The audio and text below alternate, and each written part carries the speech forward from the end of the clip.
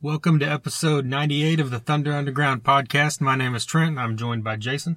Hello, hello. We've got a great one this week. We've got Chris Green on this podcast. Yes, guitarist extraordinaire. Yeah, extraordinaire. Virtuoso is a good word to throw around here, too. Definitely. Yeah, Chris Green's a solo guitarist. He's also, I say solo guitarist because he's got a new solo EP, his first. He's also in the band Taiketo. He's in the band Rubicon Cross. He's been in Furion. This guy is, when you think of, holy crap, that guy's badass, this guy is on that list. Definitely. He's got a new EP out, instrumental guitar solo offering called Unveil, and it's a face melter. Definitely. You got to check this out. We're going to get into that here in just a bit. Yeah. Before we do, we're getting inching closer to that illustrious number 100. Yes. And we've got a good one planned for that one, I think, and you'll hear that here in the next couple weeks. Of course.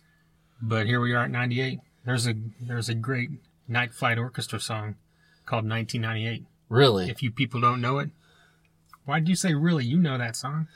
Well, it's on the first album. Yeah, but you know me. I just put in a CD and, right. and I don't pay attention to stuff. I just listen to it. Sorry. If you're not a fan of Night Flight Orchestra, do yourself a favor and become one. Exactly. They are as good as it gets. They've got 2 albums out. Okay, that was a total tangent. I don't know where it came from. But. That's what we do, man. We do tangents. We get off on shit real quick. Right. Well, speaking of tangents, you see this story a few days ago that Phil Lewis quits LA Guns? Yeah. I don't know. I mean, this is like the greatest story in like recent times. Like, here's a press release because I'm quitting LA Guns to join LA Guns. Yeah, I know. I mean, dude, don't get me I don't know. It's a band I never really, I could probably tell you 2 LA Guns songs. You're more of an LA Guns guy than me, and sometimes these bands split off and do different, I don't know. It gets a little silly.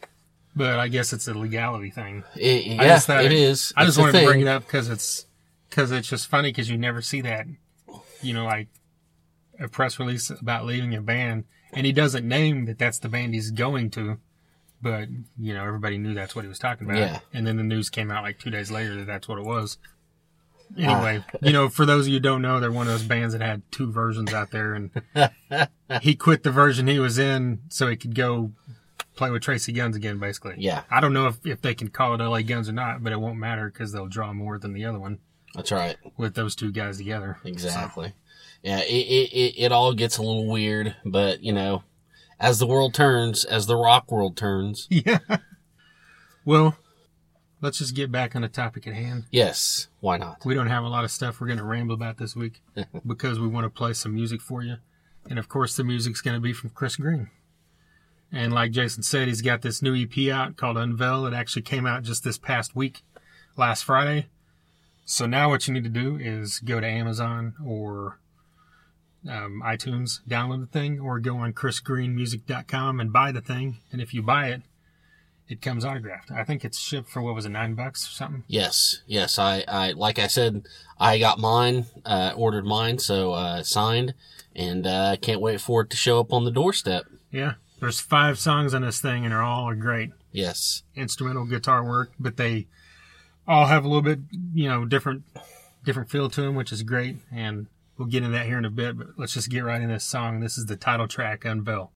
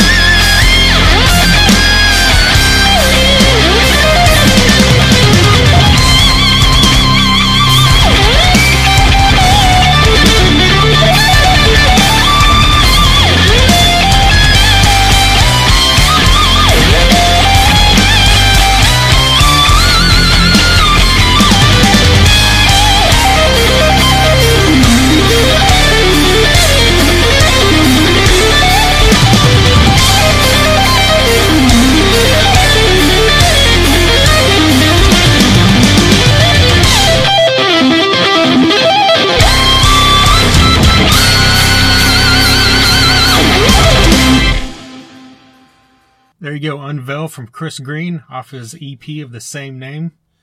That thing just right out the gate.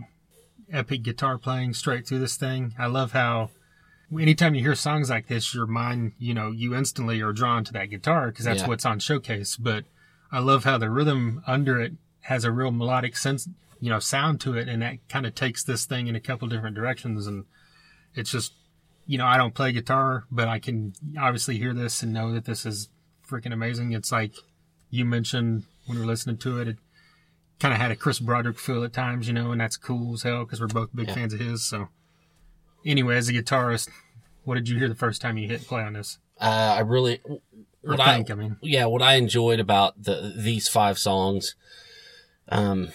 one,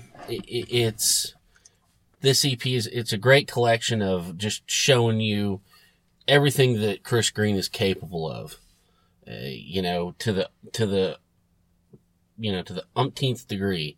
He just showcases everything and puts it all out there.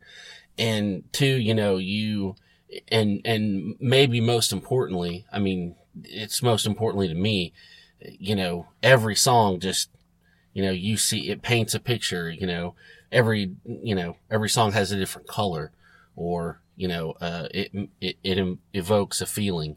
Right. And each one does that in a different way. And that's how you got something. You can play a million notes, that's great, but when you can do that and tap into, the soul or the emotion or the feeling, that's money. That's what you're going for. And Chris Green does that splendidly. Yeah. Well, not only with this EP, like we talked about earlier, and I hear about in this interview, he's also in Tyketto. Yes. And in a band called Rubicon Cross. And both these Tyketto's album just came out in October. Rubicon Cross has been out a couple years. But I highly suggest anyone that's a fan of hard rock go check out both these albums as well. Definitely. They're both different from each other. Of course, Tyketto. They're more along the AOR kind of hard rock vein. Mm-hmm. And then Rubicon Cross has CJ Snare from Firehouse. Yes. Which we all know from the heyday of glam, but this is a bit heavier than what people would know from Firehouse. And it is. Chris Green obviously helps take it to that point, and it's with CJ's vocals over it. That album is just balls out from start to finish, just hard rock and just the stuff that I've always gravitated to since I was a kid. Yeah, definitely. And I was glad to hear that they're maybe, getting together and working on some new stuff. That was really cool. Yeah.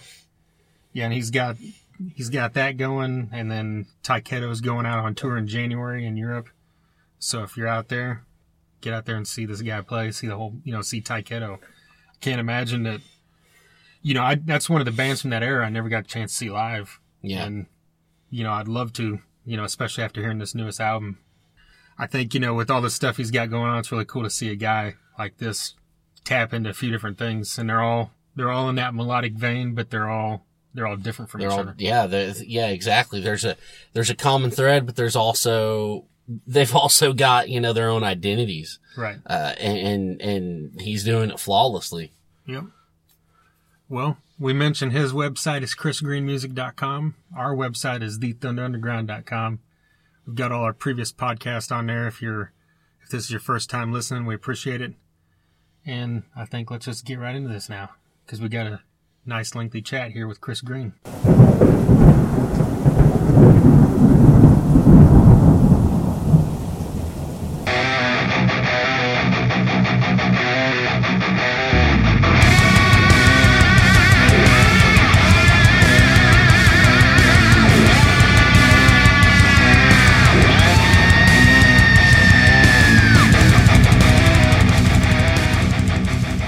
Your solo EP just dropped a couple days ago. Both of us checked it out. It's really good stuff and really enjoying it. And how does it feel to finally get this thing out? It's been such a long time coming for this thing. It was, I probably beat Def Leppard with, how long you can possibly wait to make an album. This thing. It feels great that it's finally out and it's being well received, and thank you very much for the the kind words about it as well. It's always more of a gamble when you're doing these things completely by yourself, because you know, when a band releases an album, there's this kind of like camaraderie of like, you know, if you don't like this, then whatever, we don't care, we're a band of brothers sort of thing. But you're really out there on your own when you do something like this.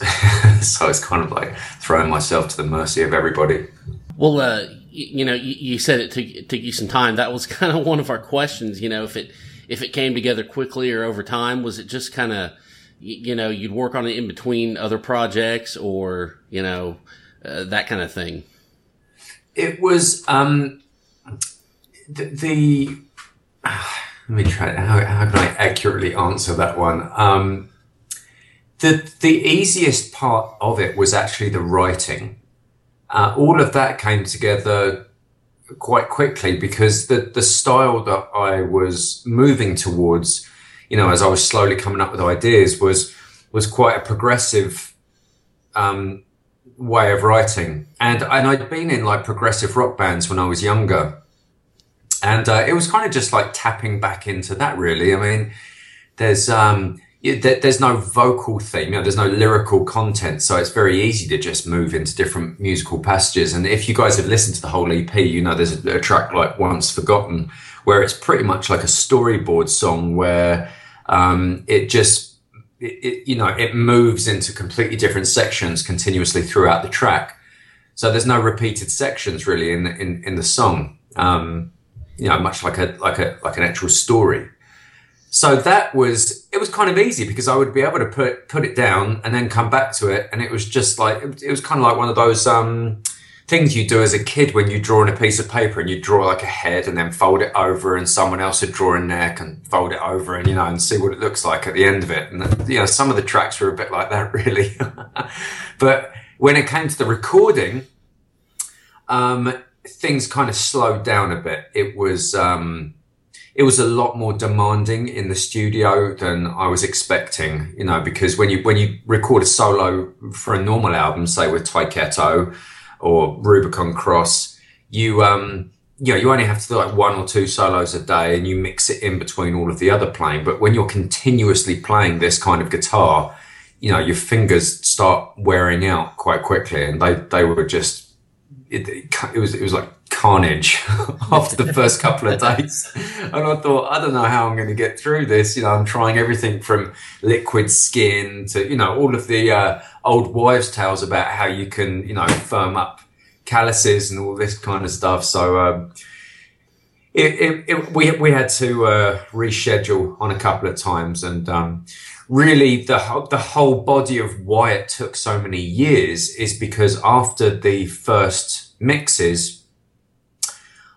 it wasn't coming together how I wanted it. For some reason, I couldn't put my finger on it. It just wasn't sounding right. And I got really discouraged, and I literally just told the engineer and the producer, let's just leave this for the moment. And I left it for like 3 years. And the engineer finally got back to me and said, why did you leave it? You know, why don't we get back to this? And I was still at that point, I was still a little, no, I'm not really that bothered about it. And he kind of took it on himself to do a mix of one of the tracks. And when it came back, it was like a lightning bolt. All of a sudden, I was just really back into it again. And I had exactly the same enthusiasm as when I first started it. So, for whatever reason, that's why it took so long. There was literally 3 years in the middle that I wouldn't even listen to the mixes. So, well, maybe that time helped, you know? Yeah, I believe it did, because now, you know, I can actually play it again now. You know, before I would, you know, I'm my own worst critic. I'll be the first person to admit that as well. And being in the studio with me when mixing is occurring is, I really just don't envy the people that have to work with me in that situation. You know, because I'm always like, yeah, go back. Yeah, can you turn it up a fraction? No, turn it back down again. I don't know. Let's try something completely different. You know, I can be all over the place. So, yeah, it probably did help for me to get back into it. Well, did any of those songs take a completely different turn after you came back to them? Well, no, I kept the structures pretty much the same. In fact, the track Unveil, we ended up actually using the whole lead guitar line from the demo, because I was, you know, sometimes when you record, there's just a vibe that you capture. And producers call this whole thing demoitis, which is when you get so involved with what you've done in the demo that you almost create an impossible task for yourself when it comes to recording the actual album. And you can see it on producers' faces when you go in the studio and you start talking about demos. Their eyes just roll into the back of their heads because they know what's coming next. And in the end, you know, we had a crack at the Unveil lead lines, and we both just agreed it's just not sounding the same. It's not sounding as good as it was when you demoed it. So we literally just took the whole lead track. You know, I was very careful that I did all of the tracks to the same tempos, so I'd be able to use things like string sections and stuff like that. So it just slotted in there, and all of a sudden the spark was back in the song. So yeah, no real structure changes. The producer did force me out of my comfort zone and make me improvise on a few of the tracks. You know, I'm a very meticulous player, and I like things very worked out. And when someone drags me out of that, you know, I start to cower in the corner a little bit. So, yeah, I still don't like doing it, but I did it anyway. And I have to admit, the stuff that we came out with when we were doing some of that improvising was very interesting, and it actually kind of forced me into a new way of thinking when I've been writing subsequently. Like the last Taikato record, when we did the solos for that, I just kind of winged it. I'd like hit record, and I would just record about 8 different solos. And, you know, every now and again, you just come up with something on the spot that you wouldn't do if you were just sitting down trying to work everything out. So that's really the only changes from the originals. As far as like the drums and bass go on the EP, did you write that stuff yourself after, or did you bring in musicians to write the tracks for you or help finish the tracks? I mean, the bass, one of my closest friends, Simon Farmery, he was in Pride and in Rubicon Cross and Furion. He was in all of those bands with me. He's from England, but also emigrated to America. So he was meant to be the guy playing bass on it, because it's, as you heard, you know, some of it's quite demanding. There's a lot of time changes and tempo changes. There's a lot of notes in that, but we just couldn't get our schedules together. And so I ended up playing the bass on it, which I really would rather have not done. I'm a real believer that, like, fingers bass players, they just have a really good sound about them. The good ones anyway. But the drums, I actually got a guy called Garrett Whitlock, who is the drummer in Tremonti. Yeah. Oh, wow. Yeah. And he was living just around the corner from me at the time. So we were both very close to Stone Mountain, where we recorded at Rick's Studios. And he was amazing. I mean, it's very rare that you get a drummer that is a hard hitter, but also extremely technically proficient.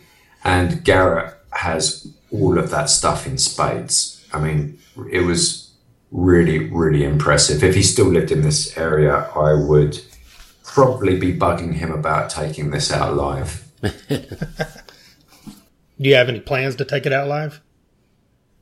It's I would really like to do it. It's when I first wrote it, I wasn't thinking about that at all. I was just thinking about getting it out and expressing myself. After the recording process, I realized that if I was going to take this out live, I would really, really have to get my shit together, because it was, you know, it's a lot of notes. It's a lot to remember. And if anyone loses their place, it's kind of like, you know, how do we get back into this again? So I don't, you know, claim to be a Dream Theater know-it-all kind of character. I wish I had that kind of brain capacity for notes.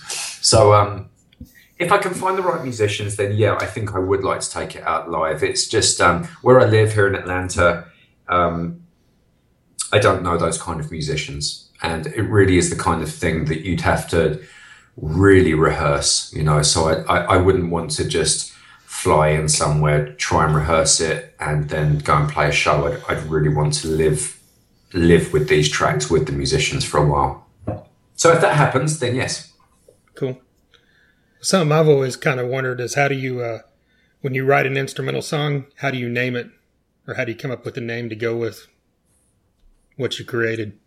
It's a good question. Do you know what? No one's actually asked me that before. Let me see. Do you know what? It's probably, I find it reasonably easy because during the songwriting process for any of the bands that I've been in and written in, I am continuously coming up with just bizarre or stupid names during the writing process when there's no lyrics on it. So if you saw some of the tracks from the Taiketo records, some of them were called Stripper or Peanuts or just ridiculous names, or Thundering Octopus or something like that. Still Panther song names. Right. So coming up with the names was reasonably easy. The reason Once Forgotten is called that is because I wrote the entire track, which is the most technical track I've ever written, and then completely forgot about it.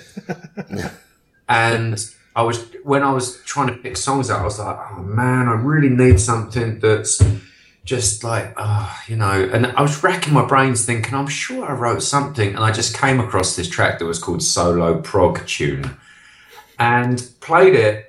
And I was like, it was like a 6-minute epic progressive tune. And I couldn't remember writing a single note of it.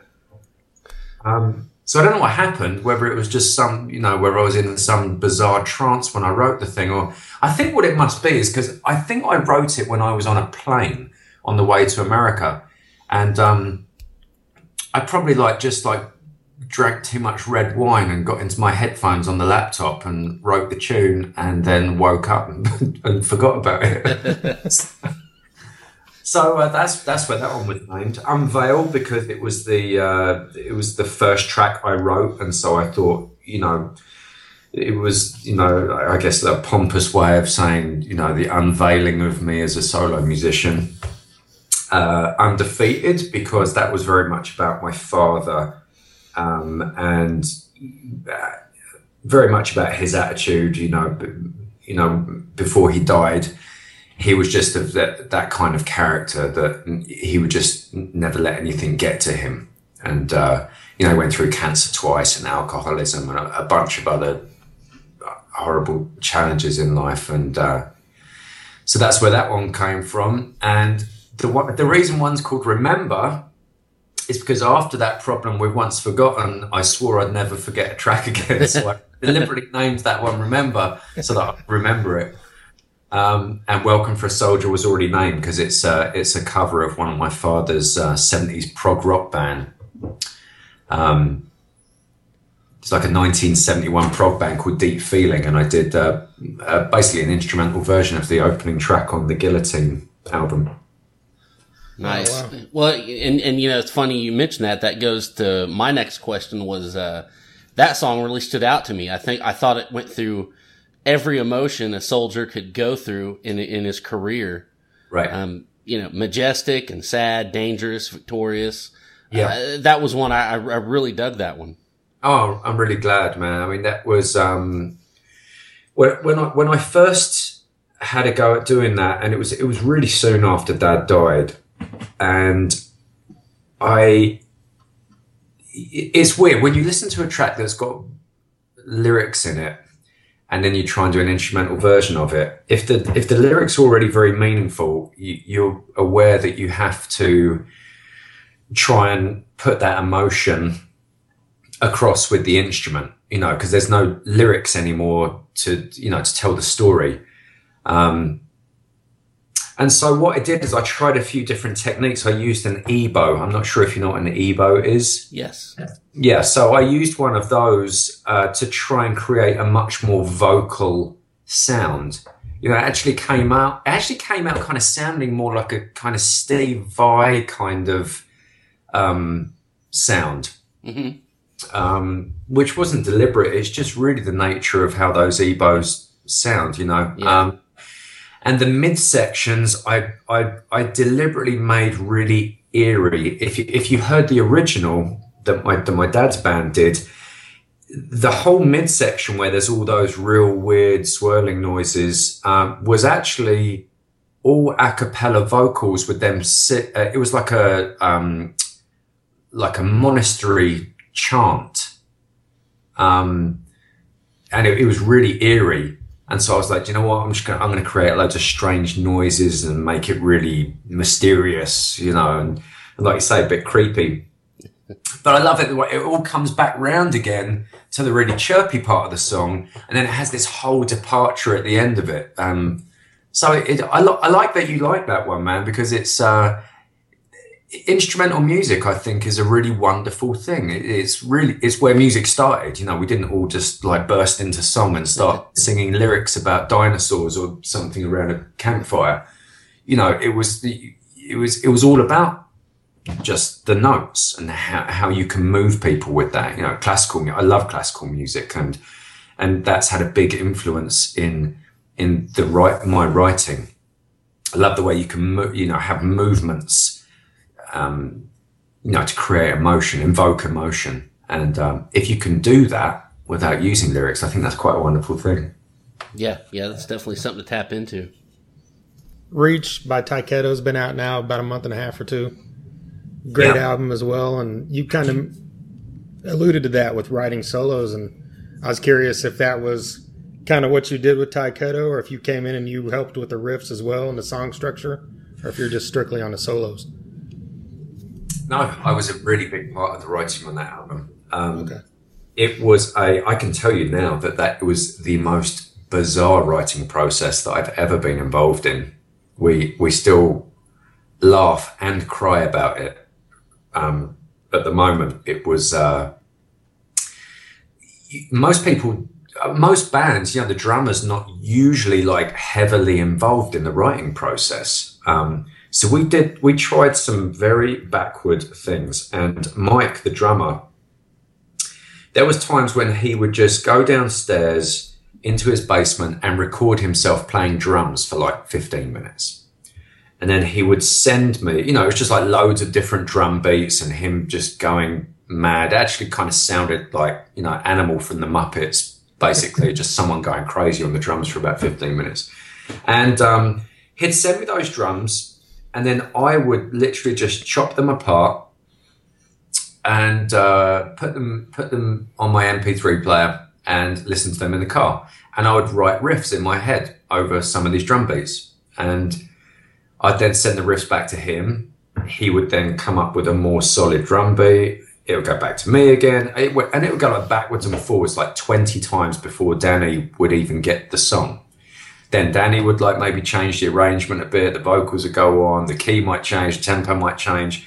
And some of these songs literally took weeks to come together. Oh. And some of them were really quick. They were old-fashioned process where Danny would send us an acoustic and a vocal, and we would have to create a rock song.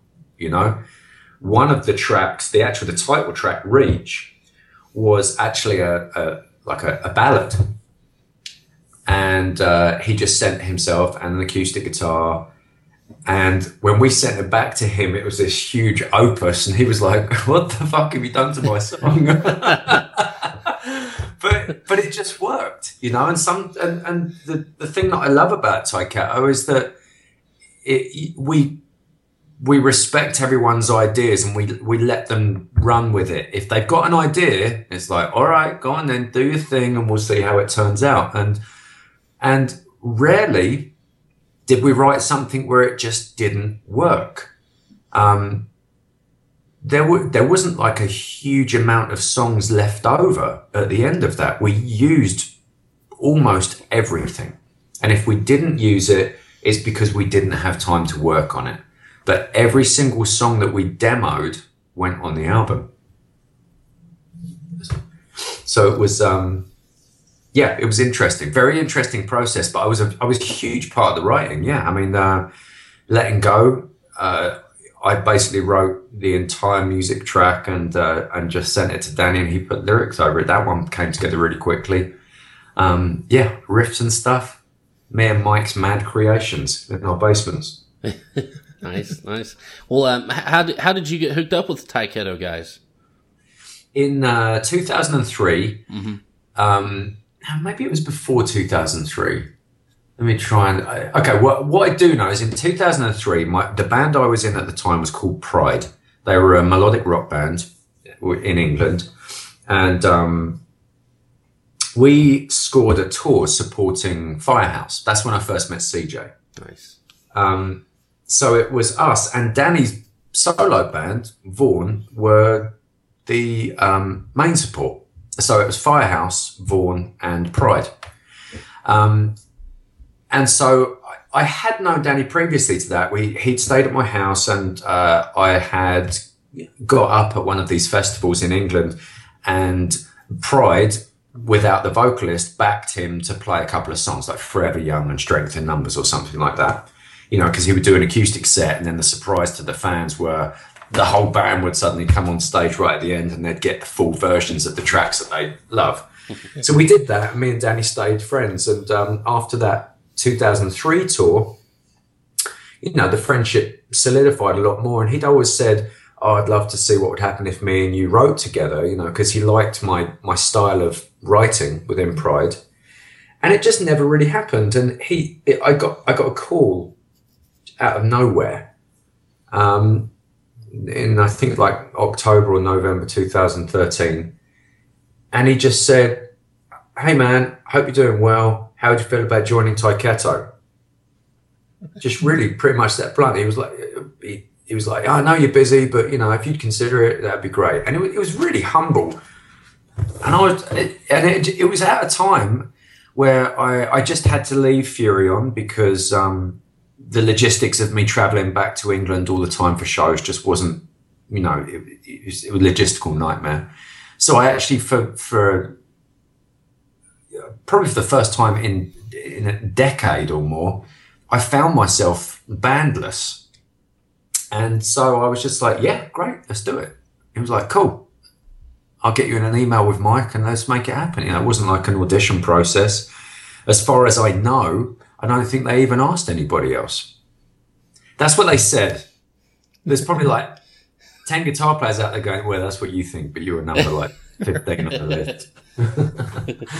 But it worked out. It was a really good fit. And the greatest compliment really that I get is that when people see us live, they say that I really fit in with that band, and that it seems like it was a very natural insertion, you know, to the band.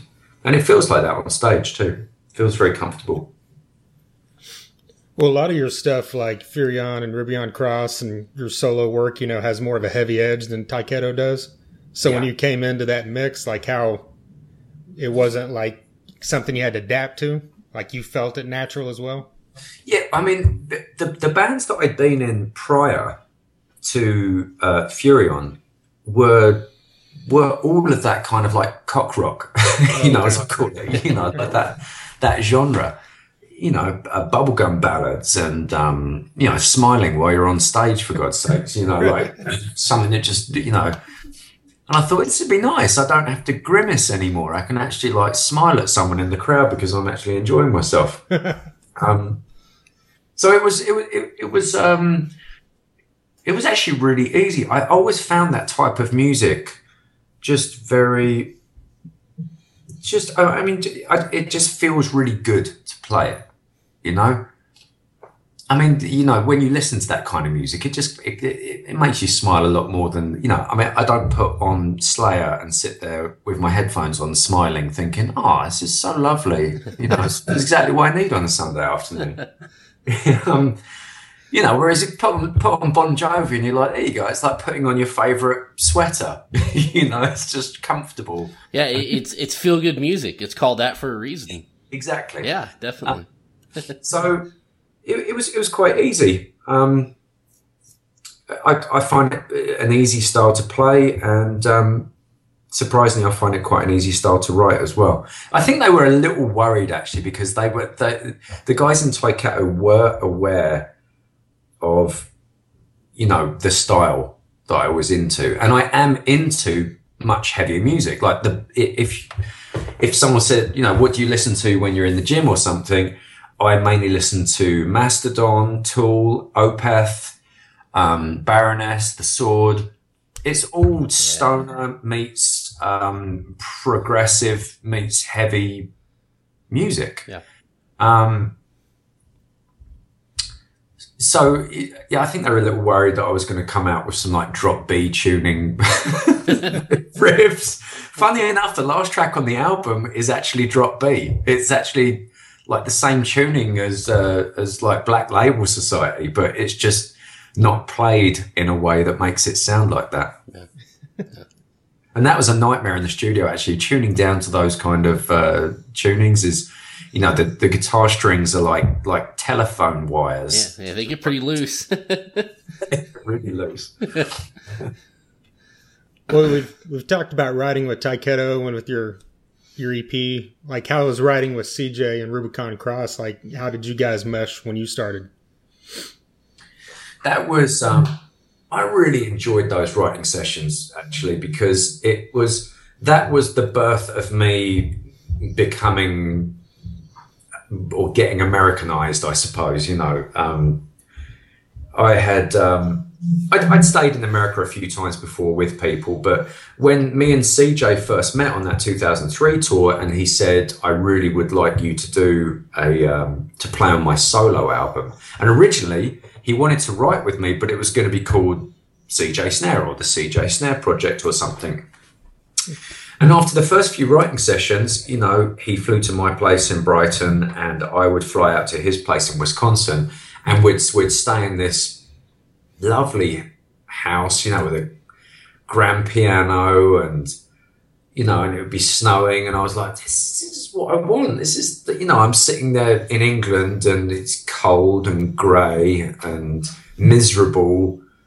And everyone seems miserable because it's miserable. and I'm like, this is more like it, you know. And I found that whenever I'd go over to his place, I'd write all of the really nice songs because I felt all cozy again, you know, like in this like great place, the fire's on, it's roaring, there's the grand piano, let me grab my acoustic guitar and, you know, we'll sit around like the Brady Bunch and write some nice tunes or something.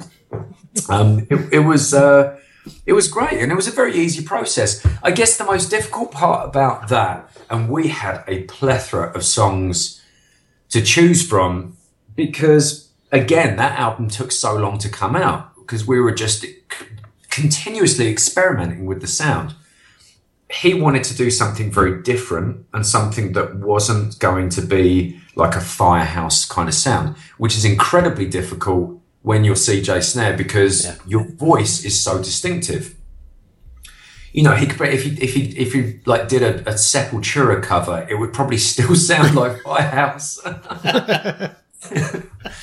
But, so I think that's why it started getting heavier with Rubicon Cross, because it really pushed away from that Firehouse kind of sound. And, you know, the tunings got lower and lower. And, you know, he started kind of just morphing his voice and putting a little more growl into it. And the more he did that, the more we would experiment with songs of that nature. So when I listen back to that Rubicon Cross album, it reminds me of some fantastic times in the writing process. But I have to be honest, when I listen to it, it's very evident to me that the songs were written over a large period of time.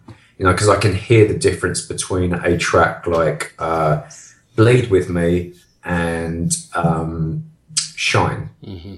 You know, and, you know, it's And I wonder whether when people listen to that record, whether they thought that it was a little schizophrenic, that it was many different styles. The original album title was supposed to be like True Diversity, because that's how we felt that we were during the writing process. We were just going to say, look, whatever, stick the middle finger up to the the industry and the general public, and just say, this is what we want to do. I don't care if you think some of it's heavy and some of it's light and blah blah blah.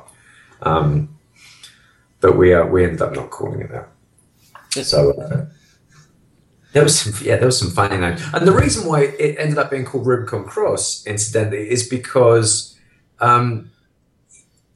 the more we wrote together, the more CJ was like, this isn't a solo thing anymore. This is a band, and I want to get a band together. I want this to actually be something we can go out and do. And so that's why it slowly changed from the CJ Snare project into an actual full band. And the Rubicon Cross, the reason why we named it that is because it's something my father used to say as well. I don't know if you know what crossing the Rubicon, I don't know if you know what that phrase means, but it basically means the point of no return. It's when Caesar's army had to cross the Rubicon River in order to chase down the enemy. And if they committed to crossing that river, it would mean that they were too far away from their supply chain. So they were basically committing themselves to battle. Winning or failing, they just basically threw it out there. So the crossing of the Rubicon was always a really cool, nice phrase that I like. So that's why we ended up morphing it and changing it to the band name. Well, do you guys have plans for another album or anything like that? Yeah, we're meeting up in Florida later this month. Nice. And we're going to be, we're going to sit down, have a few beers, a few cocktails, and discuss it. We definitely want to do it. It really is. Time scheduling was always our worst enemy with that band. Firehouse continued to be a very, very busy band. Mm-hmm. And ultimately, that's why we really couldn't go out live with Rubicon Cross. We only did one run of shows. And we all wanted to do them. We just couldn't find the time, because, if we book a show with Rubicon Cross, someone like Rocklahoma would suddenly come in and say, we want Firehouse. And of course, us playing a, 300 capacity room compared to Firehouse having to then cancel Rocklahoma, it's just not feasible, Yeah. So, it was always a little difficult to schedule that. But do you know what? We're going to talk about it. And I'm sure after a few gin and tonics, we'll start writing something. Nice. We need to book a Taiketo Rubicon Cross Firehouse tour. We talked about that, actually. We talked about Rubicon Cross going out with Firehouse. I think it would be so demanding, especially for him to do two sets. We're not getting any younger. And he's got to sing all those really high notes. So I don't envy him. Right. Well, I noticed there's several videos on YouTube through this e-music workshop that you're doing lessons on some technical stuff. Yeah. Is that like an ongoing thing, or was that like a one-time thing? Because I noticed they're like from the past year or two. Yeah, they the guy that done the videos is Rick Beato, the guy that produced my solo album and Rubicon Cross and Furion, and the engineer GL is the guy that did the editing on them. So it was basically the same team as that I've recorded all those albums with. And I don't know if you're aware of what Rick does, but he has this company called Neural, which is a really fascinating company about basically development of children's learning skills. And that's really taken over. So Music Workshop had to take a back seat. But I am actually, if my wife buys me what I want her to buy me for Christmas, then you know, I should have some nice GoPros, and I'm actually going to start trying to do my own videos out of my studio here. So it will be a continuous thing, but it won't be the the same people behind it. Nice. But I want to do it because you know, I get a lot of requests for people to, you know, tell them about, you know, certain licks or riffs in the songs and stuff. So I'll probably go over a lot of the material of the bands that I've been in with some videos as well. So the amount of videos should rack up pretty quickly. Yeah. Yeah. I was researching and watched a lot of them in the, you know, the sweet pick. I play, and the sweet picking one just, you know, it made my head spin. It was crazy. I really appreciated it. You know what? That's what sweet picking is. I mean, it's something I've been into since I started getting into technical playing. Yeah. And so when I went to GIT in London, the Guitar Institute of Technology, I remember I read the pamphlet for it, and there was this section on sweep picking, and I was just mesmerized by it, you know. And I'd only really heard, let me think, who had I heard? I'd heard like Paul Gilbert do it a couple of times in a Mr. Big track, and I was just like, what is that? How, you know? And it like the sound of it, I'm like, that's not possible. How can you do that?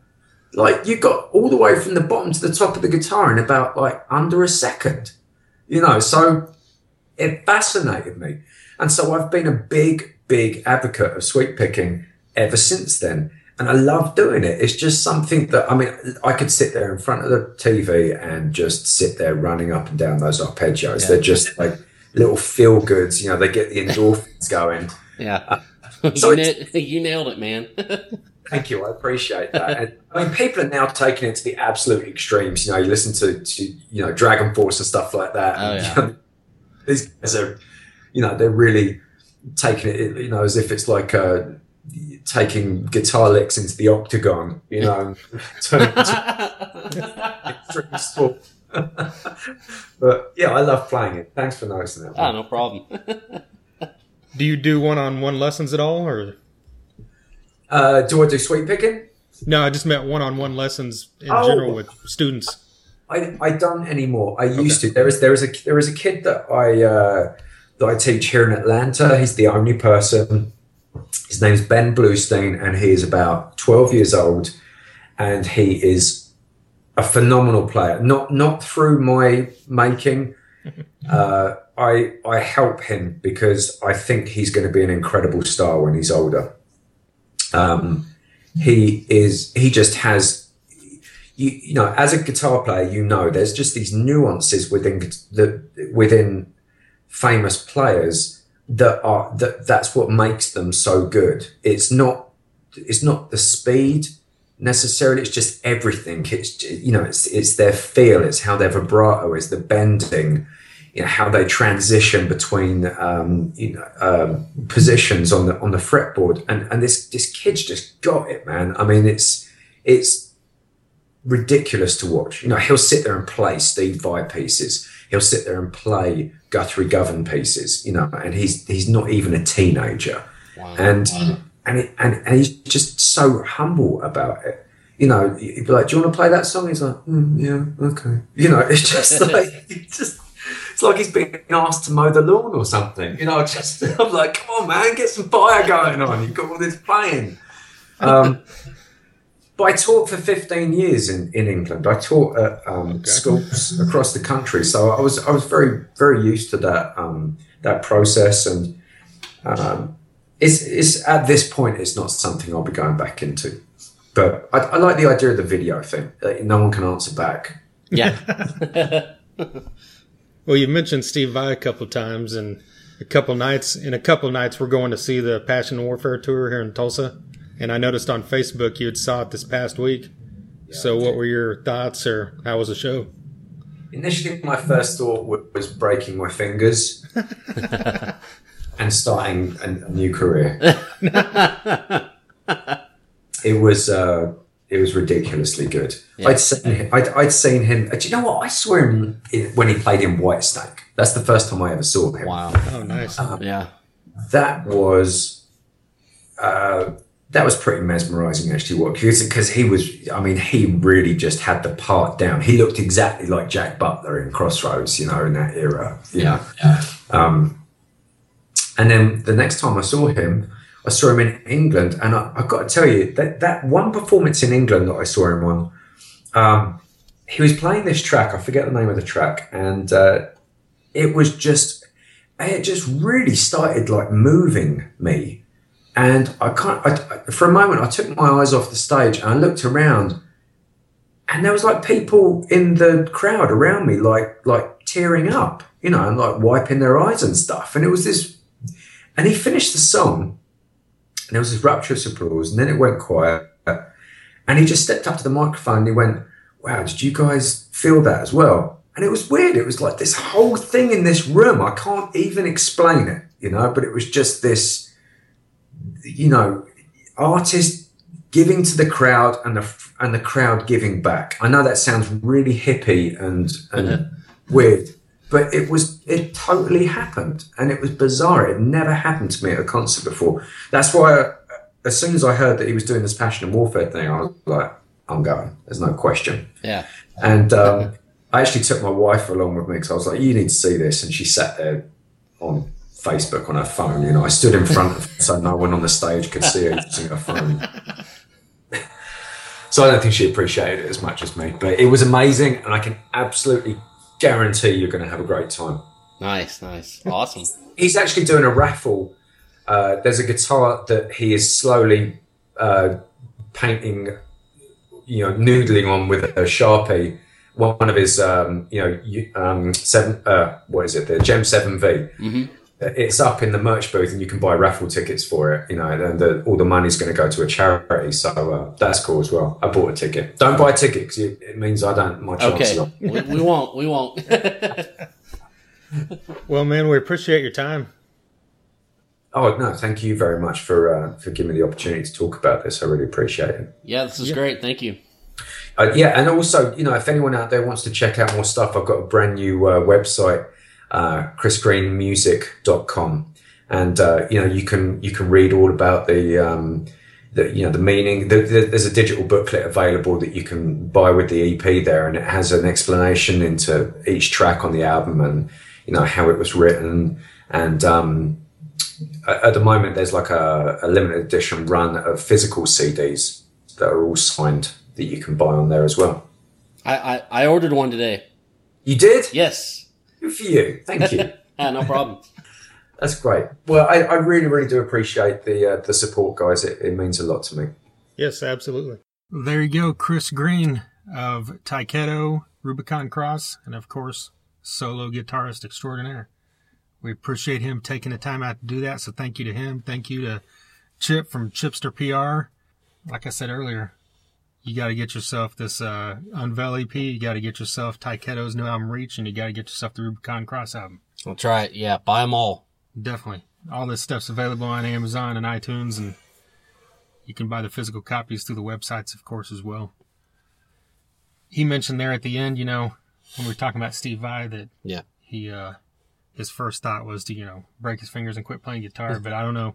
I mean, sure, Steve Vai is at the top of the list on the world's greatest guitarist, right up there, but I don't think Chris Green has anything to complain about. No, he did. At the level this man is at, Go watch some of his YouTube videos. He's extremely, extremely talented, and just, proficient. It's wizardry. Really is. Yeah. Well, like I mentioned earlier, chrisgreenmusic.com. That's his website. That's where you can pick up this new album. Do it. Our website is thethunderunderground.com. We've got all our previous podcasts on there. We've got some reviews up. We're also on soundcloud.com/thunder-underground. We're on Facebook, YouTube, and on our YouTube channel. Click subscribe because we're always putting up some reaction stuff now. We have a review of the new Metallica album, a review of the new Avenged Sevenfold album, a review of a Black Sabbath concert, a review of the Metallica singles when they were coming out and all that kind of stuff. Yeah. So get on there and be on the lookout for more stuff like that. We're going to have a review soon of Jason's thoughts on what Floor Jansen said about Slayer. Oh, God, yeah. And She- then... She don't give a fuck, does she? Oh, jeez. Hey, that's cool, though, you know. Hey, It people's got takes opinions. balls to say that. I love the woman. She's beautiful. She's got an amazing voice, and she's got balls. That's right. That is right. Well, we're also on Twitter and Instagram and Periscope, which we don't use that often, but we do on occasion. So Yes. you might see a Periscope from this show coming this weekend Yeah. in Dallas. Speaking of the stuff we were talking about earlier, it's kind of along that vein of the melodic rock. Yeah, we're going to There's- see, yeah, go ahead. I know I was going to say it's called Hair Metal Christmas. Is Yeah. that what the thing's called? At the Bomb Factory in Dallas. And we've got, here, just, what do we got on that? There's Pretty Boy Floyd, Tough, Slaughter, King's X, Kicks. I know there's a couple others I can't think of right now. Lynch Mob and Lynch Lillian Mob. Axe. There you go. Yeah, exactly.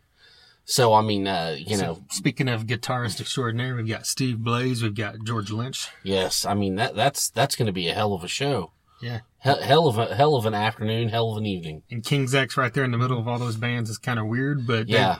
they, you know, they always kind of get thrown into these things and yeah, they do it.